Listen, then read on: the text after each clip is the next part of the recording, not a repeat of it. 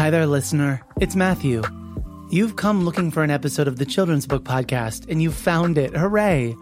But you're probably wondering why the name of the podcast has changed.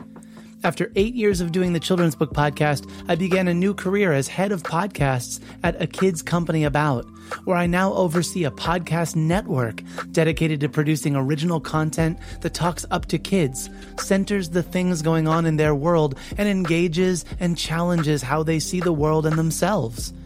All of the episodes of the Children's Book Podcast are still here. But now, if you're subscribed, you'll get new episodes of Worth Noting, a kids podcast about current events, hosted by me. Something for you and the young people in your life to enjoy together. Enjoy this episode, and I hope you'll check out Worth Noting and other podcasts from A Kids Company About.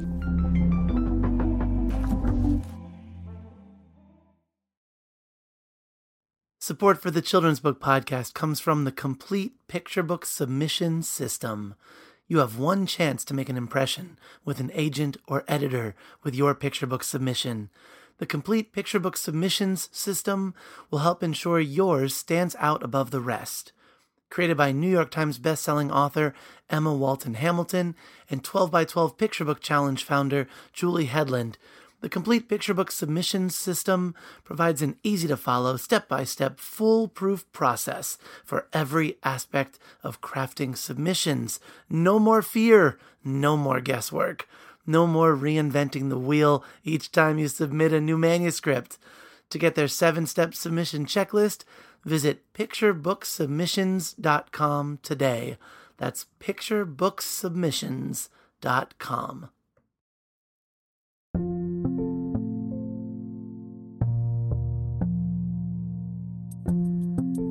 Welcome, everyone.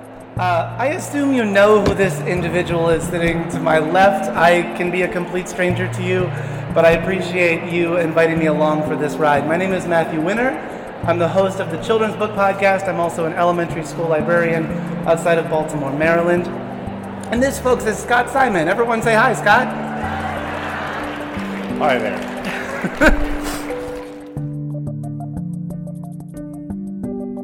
Recorded live at ALA Midwinter 2020. This is the Children's Book Podcast, episode number 576. I'm your host, Matthew Winner. Today I'm joined by Scott Simon, who you may well know from his work on public radio. Scott's middle grade debut is called Sunnyside Plaza, and it's about a group home for developmentally disabled adults. The story is loosely based on Scott's own childhood experiences, and I think it says a lot about who we see and who we make invisible in our society. We recorded this conversation in front of a packed audience in a very, very noisy exhibit hall, but I think our voices come through clearly above the din of the giant room. And it's a good conversation about a seldom discussed representation in children's literature. Please welcome my guest, Scott Simon, author of Sunnyside Plaza. So first, how are you? I'm fine, thanks. How are you? Wonderful. I'm doing great. Thanks for asking. I, Scott, would love to ask you to introduce Sunnyside Plaza to those who haven't had a chance to read it yet. And then I have a lot of questions for you. Sure. Well, Sunnyside Plaza is the name of a home on the north side of Chicago, which is a residence for developmentally disabled adults. It resembles in most ways a home I worked at when I was about 19. And it was a transformative experience in my life. As I think a lot of you know, I've had a very rich repertorial career where I've covered events around the world and looked history in the face and interviewed a lot of famous people and interviewed a lot of self-important people. But I am telling you, the time that I spent working at this home for developmentally disabled adults was transformative. It was as important more important really in many ways in the way I see the world than the repertorial experiences that I've had. When I was being shown, I wasn't working there, I should come clean, because I hadn't any larger vocational interest that I thought that this was something I wanted to do for my life. It was It was a convenient job. I was a case aide. I helped people get ready for bed, and after they had been put to bed, it left plenty of time for me to do homework, for me to watch television, for me to call friends on the phone. The Cub games were often on when they were on the West Coast late at night, so I could watch those. But I learned so much there, and it has stayed with me a very long time. First day I was being shown around by the woman who was the administrator of the home. She took me by a table where there were a group of adults who were painting and coloring. And they were finger painting, and they were drawing pictures of dogs and cats with crayons. And I think you'll appreciate that when you see paintings like that, artwork like that, that's produced by a 5 or 6 year old. It's very natural for an adult to say something like, "Oh, another Picasso, oh, another Monet. I can see you're going to be like Toulouse-Lautrec." I'm afraid when I saw that done by 50 and 60-year-old men and women, I did not have that reaction at all. In fact, my heart was filled with woe, and really very unhelpfully with pity. But you know, within 2 or 3 days, I was over that. And the more time I spent there, the more I became over that. But even just within 2 or 3 days, I began to understand that the people who lived in this residence had full, challenging, engaging, enlivening lives. They were good for each other. They were kind to each other. They looked out for each other. They look past the things that we often use as signatures and tokens of identity that divide us from each other. None of that stuff mattered to them. I grew to admire them so much, their character, their humor. It took me a couple of days to realize when they said something that was funny, it was okay for me to laugh. They said it to be funny. I really found myself caught up in admiration for the people who lived there.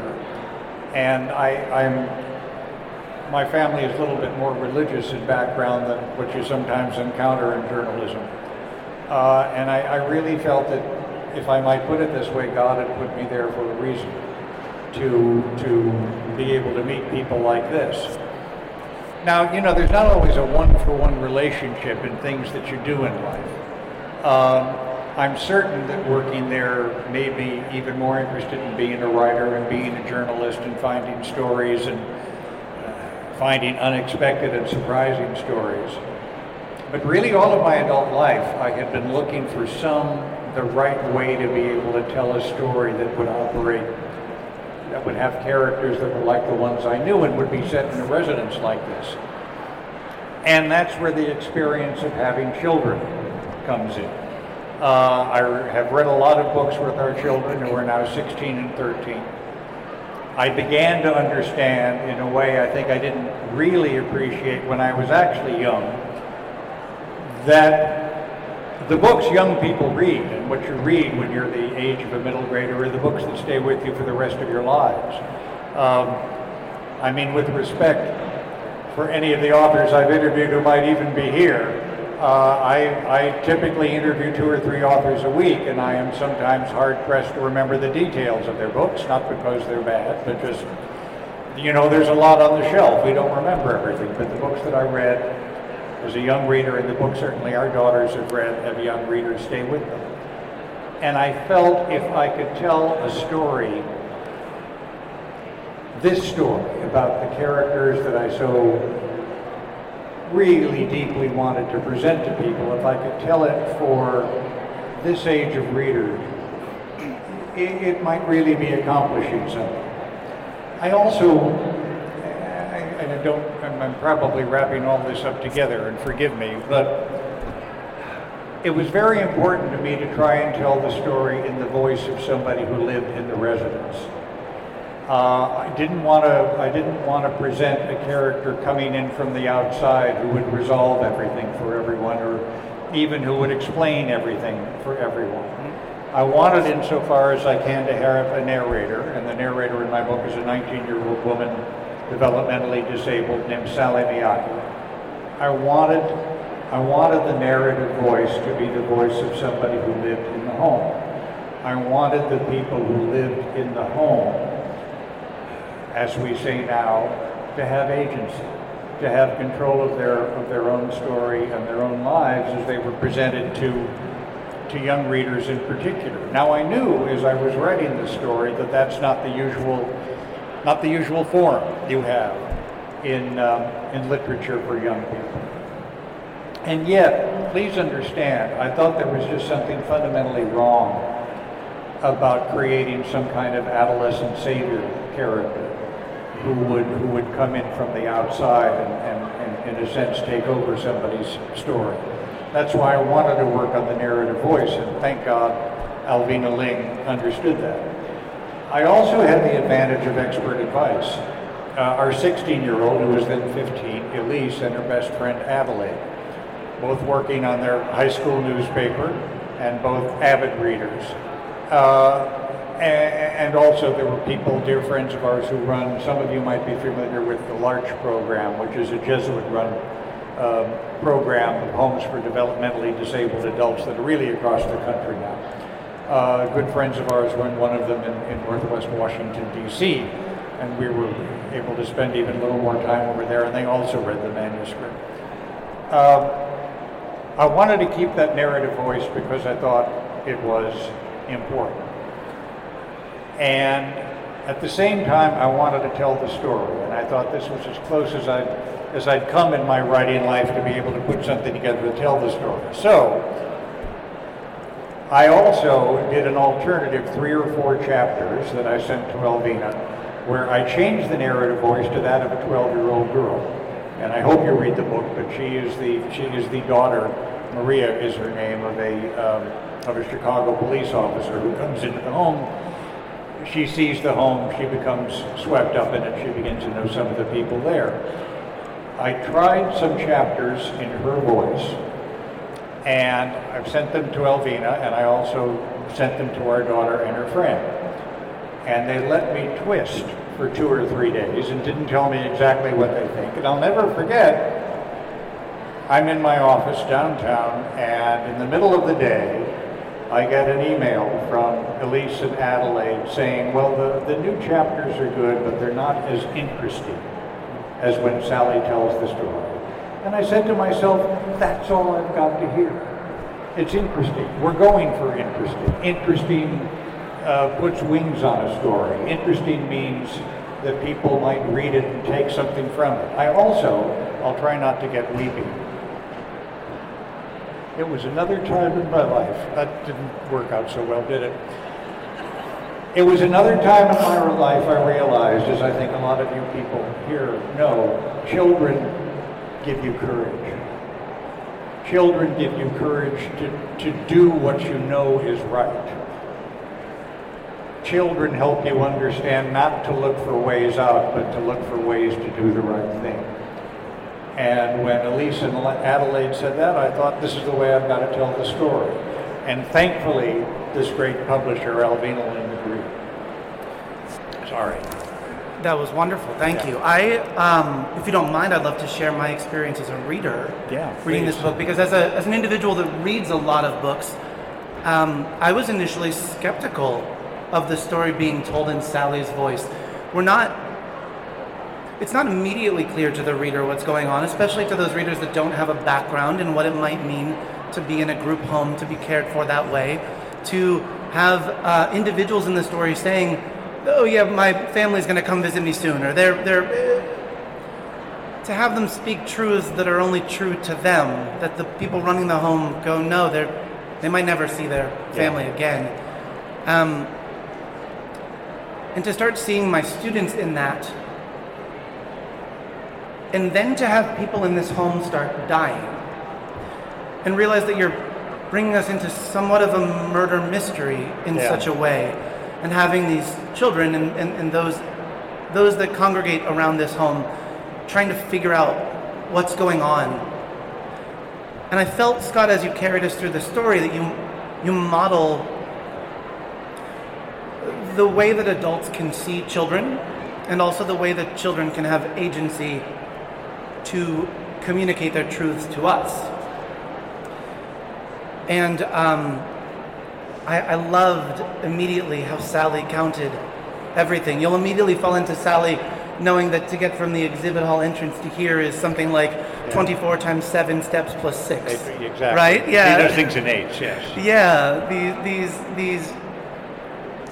These habits to see Sally demonstrate, but also to say, I don't know what that word means. I need you to help me with that.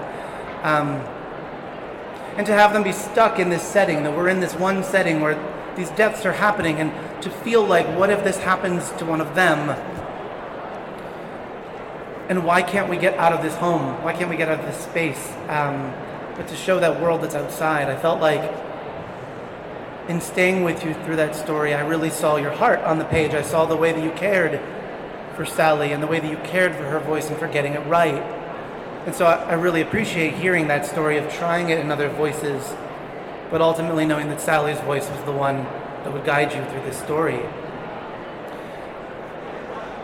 Knowing that it took you having children around this age, 15, to feel like the time was right to tell this story of when you were in those the formative years. I wonder about the care you took to provide enough detail and enough context to let a reader who does not have these experiences in, and to see that window, but to understand, with a lot of that understanding, you walked away from your 4th or 5th day working at that location. I wonder what that was like for you, to leave space for the reader to understand and to wrestle. Well, I found this very valuable. I don't know. Do you ever really enjoy writing a book? I'm not sure. You enjoy it when it's over, but I found it very valuable because it was.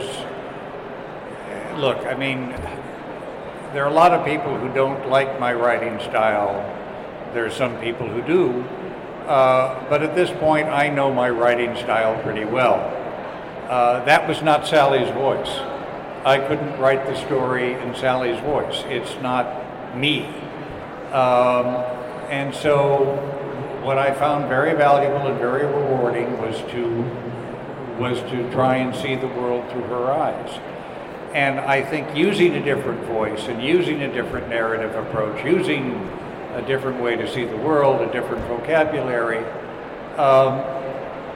you wind up being able to see that character, I think, more validly at the same time too, because you're tearing yourself down and trying to fill the spaces up with the character. Sally is inspired, modeled on 2 or 3 people who I knew living at the approved home on West Wilson Avenue in Chicago.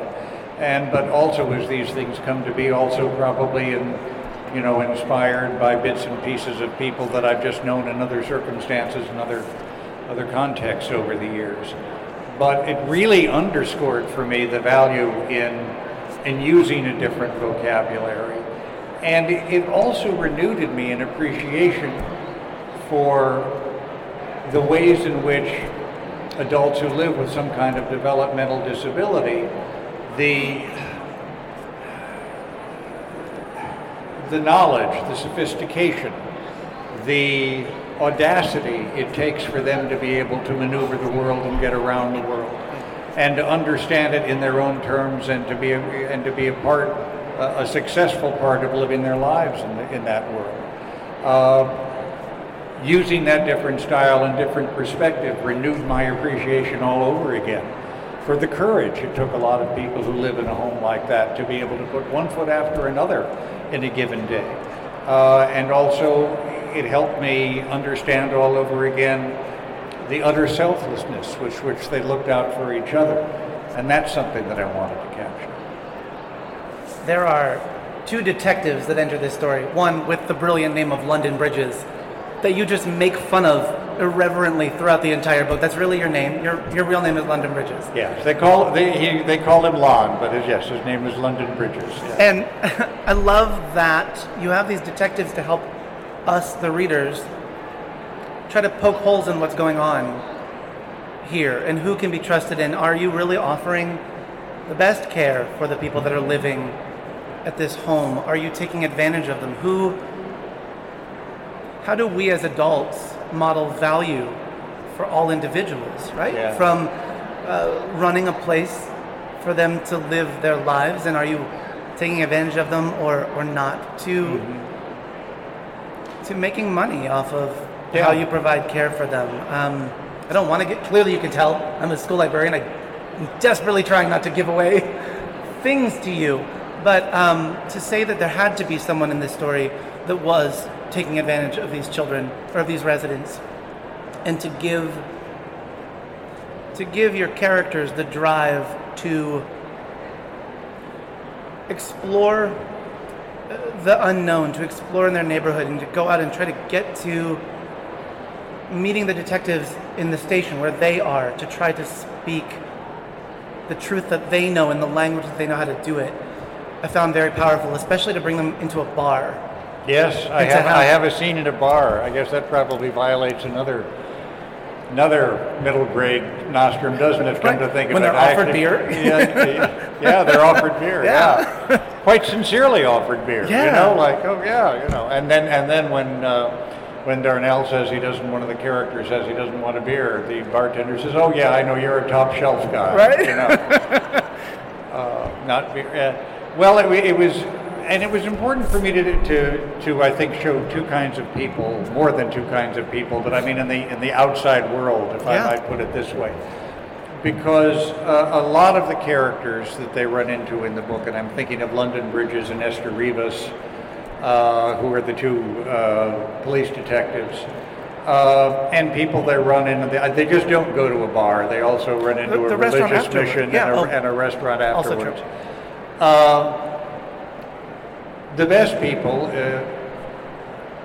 don't exactly know who they're meeting, but they respond to them. Their hearts are opened because the people they meet are so open, and they find themselves drawn in. And as London Detective Bridges says at one point, as Lon says, sometimes people are put in front of you because you're not supposed to walk past them. Yeah. Which is very definitely how I felt.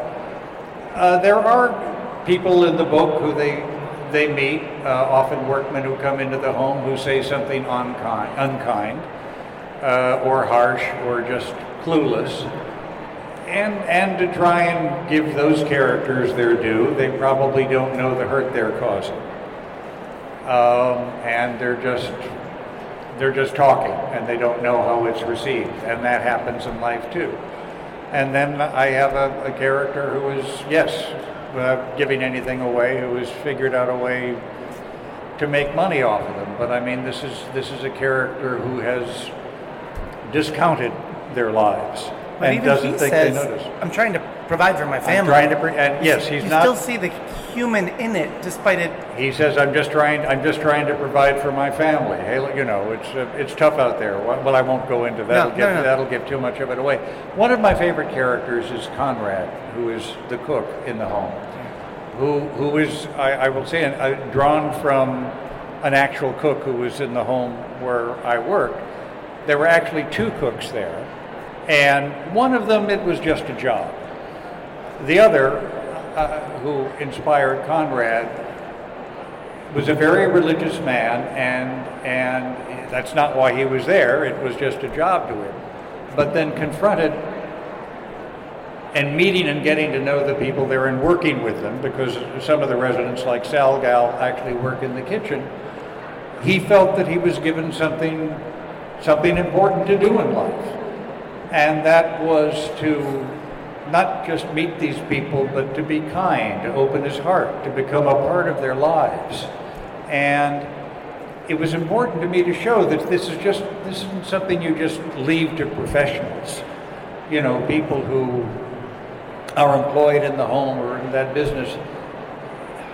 It's the responsibility for all of us to be kind and to open our hearts and to get to know different kinds of people and to make room in our lives for different kinds of people and make them a part of our lives. This is a novel that works really well for not only children to read, but for adults to read with their children, right? For us to reflect on how we have maybe been raised. I'm just going to out that I was always the kid that when I saw someone that looked or seemed or acted differently from me, I was always told, look away, don't ask questions, don't whatever. There was, and I have some of that. I recognize sort of a bit of shame side into it. And that's something I've worked to dismantle as someone who works with children. But I wonder, as someone who primarily works and does things with adults, if you've had the opportunity to interact more with school children and to be sharing this story and having them give their light back to you. I've just begun to visit schools, and I was telling Elvina, I love it. I think it's great. I love it. It's forgive me, much more fun for a book tour with a lot of adults. I've visited a few schools. I'll be visiting more in the week ahead. The readers are just wonderful. You get great questions. My favorite being, what size shoe do you wear? Oh, you don't get, can I go to the bathroom? Our visiting authors get that. No, but I'll look forward to that. And I told this young man who asked the question, this was, I think, at the John Eaton Middle School in Washington, D.C., I said, the next time I interview an important government official, I'm going to make sure, that's the best question, I'm going to ask him or her that. Alas, that opportunity came just this Saturday, and given everything that's happening, I did have a White House official on the air, and I didn't think it would strike the right note to ask what kind of shoe do you wear. So, sorry to hear that. Yeah, I know. I backed out on that, but I just love it. And some of the children who have read the book actually draw art and posters about scenes that are in the book. I have a scene set in a Chinese restaurant called Peking Duke's. I love that name. And I have a scene where the people there open their fortune cookies, open their fortunes. And they had taken, some of these youngsters had taken the fortune cookie slogans and put them in cookies and had turned that into a piece of art. I've had several children have done their own alternative cover based on, I think, the beautiful one we have. They're designing the paperback. They're ready for that. I just think it's great, and it's great to talk to them, to young readers, and you can see when they've read the book, the story is fresh within them, and they want to know actual things. I just think it's great. Well, and you brought up earlier too that this is an age with children where we read about, many of us in this room, I'm sure, have books that we remember reading as a child that they've become ingrained in our lives. Yes. I have A Wrinkle in Time. Madeleine L'Engle is just with me. I just carry her with me to everything. So to know when you write a book for children that, I feel like that's the greatest pressure you put on yourself, is getting it right, because for the right child it will be their forever book. I think you're absolutely right, and it's one of the reasons I wanted to do the book. Yes, it's one of the reasons I wanted to do the book, and it's one of the reasons why I wanted it to be this story, because I really, I don't want to use I'm not trying to teach anybody anything. I don't think it helps a book to say, oh, you can learn something from this, because look, first and last, as my daughter said, I hope it's interesting. I hope it makes you want to turn the page. I hope young readers want to find out what's happening, what's going on in this home. But I do think between the lines and after you turn over the last page, you can be left with a feeling and an impression, and your life has been changed one way or another. Did your children have the opportunity to read drafts and give you feedback? They would have been our then 15-year-old did that, yes. Our 13-year-old is reading the book now.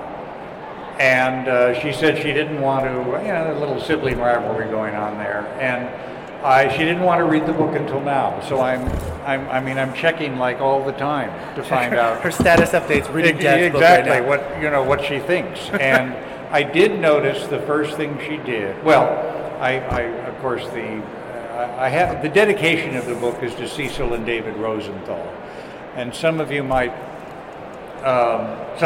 remember their names. They were the brothers, developmentally disabled adults who were actually ushers in the Tree of Life Synagogue in Pittsburgh, who died unfortunately in that crime. And this happened around the time I was finishing the book, and I was so moved to read the accounts of how much they meant to that congregation and that community.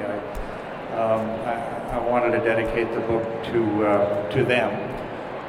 But our daughters know at this point to look for the acknowledgments. So they look for their names in the acknowledgments. That's something that they do. And my wife's name, of course, and Alvina, my agent, all the people who were important in my life, and the people who were readers. But I think to have Elise and her best friend Adelaide read the book, I don't mind saying was very frightening, because they have no interest in being nice to me. I think Elise and I are pretty close, but she doesn't cut me any slack, to say the least. Are you ever like, but I was so nice to all the things that you wrote that I read growing up? I should have said that. Well, I made such a fuss over what you wrote. Can't you even? But but that also wasn't the kind of reaction I was looking for. I did want her to tell me exactly what her reactions were, and she did. Elise and Adelaide, by the way, noticed that I had inadvertently given the same name to two different characters. Now, we know that happens in life, right? There's probably another Matthew and another Scott sitting somewhere in here, right? There you go. But in a book, it is just heedlessly confusing. Yeah, exactly. I hadn't noticed that. They had noticed that. There can only be one Sally in this town. Only one. Yes, right, exactly. So, in any event, they're very, very valuable that way, too. Well, it sounds like the experience was fun for you, albeit challenging, as writing should be. I wonder if you, if you feel compelled to write more for young readers. I might. I'll see. I might. Even if Sally might also have more to share. No, I might. The reaction to this book has been just terrific. So, in fact, I might. I don't know. I don't want to say. I've finished a play, which is not for youngsters. It's although it's set among a group of clowns, and it's a play that's it's about alcoholism and substance abuse, but set among a group of clowns. And in fact, tonight I'm going to, where it's being workshopped at a theater in the Midwest, so I'm going to see you call it production, but it's being workshopped. But you were about to tell me a bunch of librarians are going to have wine and perform our play. What a great idea! What a fun way of readers' theater. Now that I've met so many librarians, I know what a fun group of people you are. Actually, I had always known that. My stepfather, my late stepfather, was actually chairman of the Chicago Public Library. Yeah. His name was Ralph Newman, and so I can't tell you how important libraries have been in my life. The Chicago Public Library, I don't know if anybody is here who's from the Chicago Public Library, but I practically grew up there, because I would leave school and I would take the L downtown in Chicago, and I would meet my mother she worked as a secretary at an advertising agency, and she would give me a few dollars, and I would go to the Chicago Public Library. Firstly, I would, of course, stop for a hamburger at the Illinois Central Station, and I would go into the library, and I would do my homework, but boy, I would wander. And I thought it was just great. And then when I became like the middle grade level, I noticed they didn't care if I left the Thomas Hughes room, which is where children are supposed to go, and I began to wander over to where they had books for adults and reference volumes, and in those days they had, maybe they still do, microfilm of old newspapers, which I think solidified my interest in journalism. I thought this was wonderful, and I never got a disdainful reply from a librarian. Every librarian was so important to me. You could ask them anything, and they might laugh occasionally, but they'd say, let's find out. Let me take a look. Let me get this for you over here. And this is when I would have to stand, or I couldn't reach the book. They would have to do that for me. Just librarians were so important to me. And then my mother would come off work, and she would meet me there in the library as agreed upon, and we would often spend just another couple of hours there. So the library, We actually, until recently, lived over a neighborhood library in Washington, D.C., but they moved out. They moved. They built new quarters, but we lived over the library, so our daughters would do their homework there, and my wife is French, so their French tutor would come and meet them there in the library, and I would often meet them there in the library. They've just been so important, and I think everything I've seen around the country, and I'm still a little bit connected with the Chicago Public Library, inevitably helping them in special events and functions.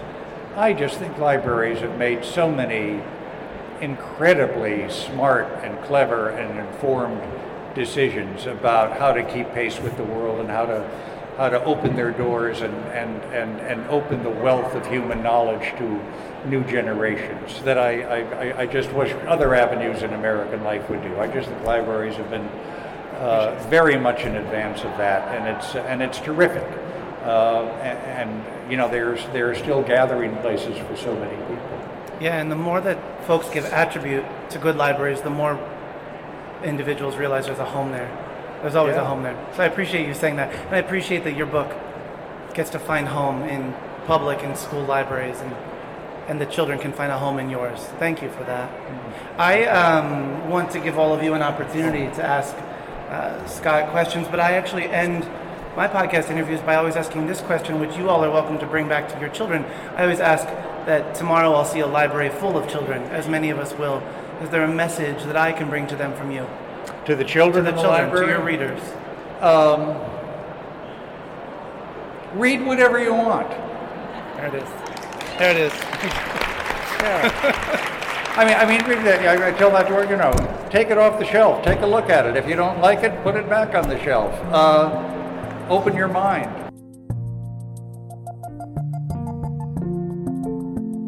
The Children's Book Podcast is recorded and produced by me, Matthew Winner, in my library studio in Ellicott City, Maryland. You can subscribe to the podcast and access the archive of over 550 episodes at MatthewCWinner.com/podcast. Our theme music is by Poddington Bear, care of the Free Music Archive. All views and opinions expressed on the show are those of the individuals and do not reflect the ideas or viewpoints of the publishers of the books referenced. Want to help out the show? Writing a review on iTunes or sharing the podcast with friends through Facebook, Twitter, word of mouth, or any other means helps reach more listeners, which leads to more content and more amazing guests. And that's a very good thing indeed.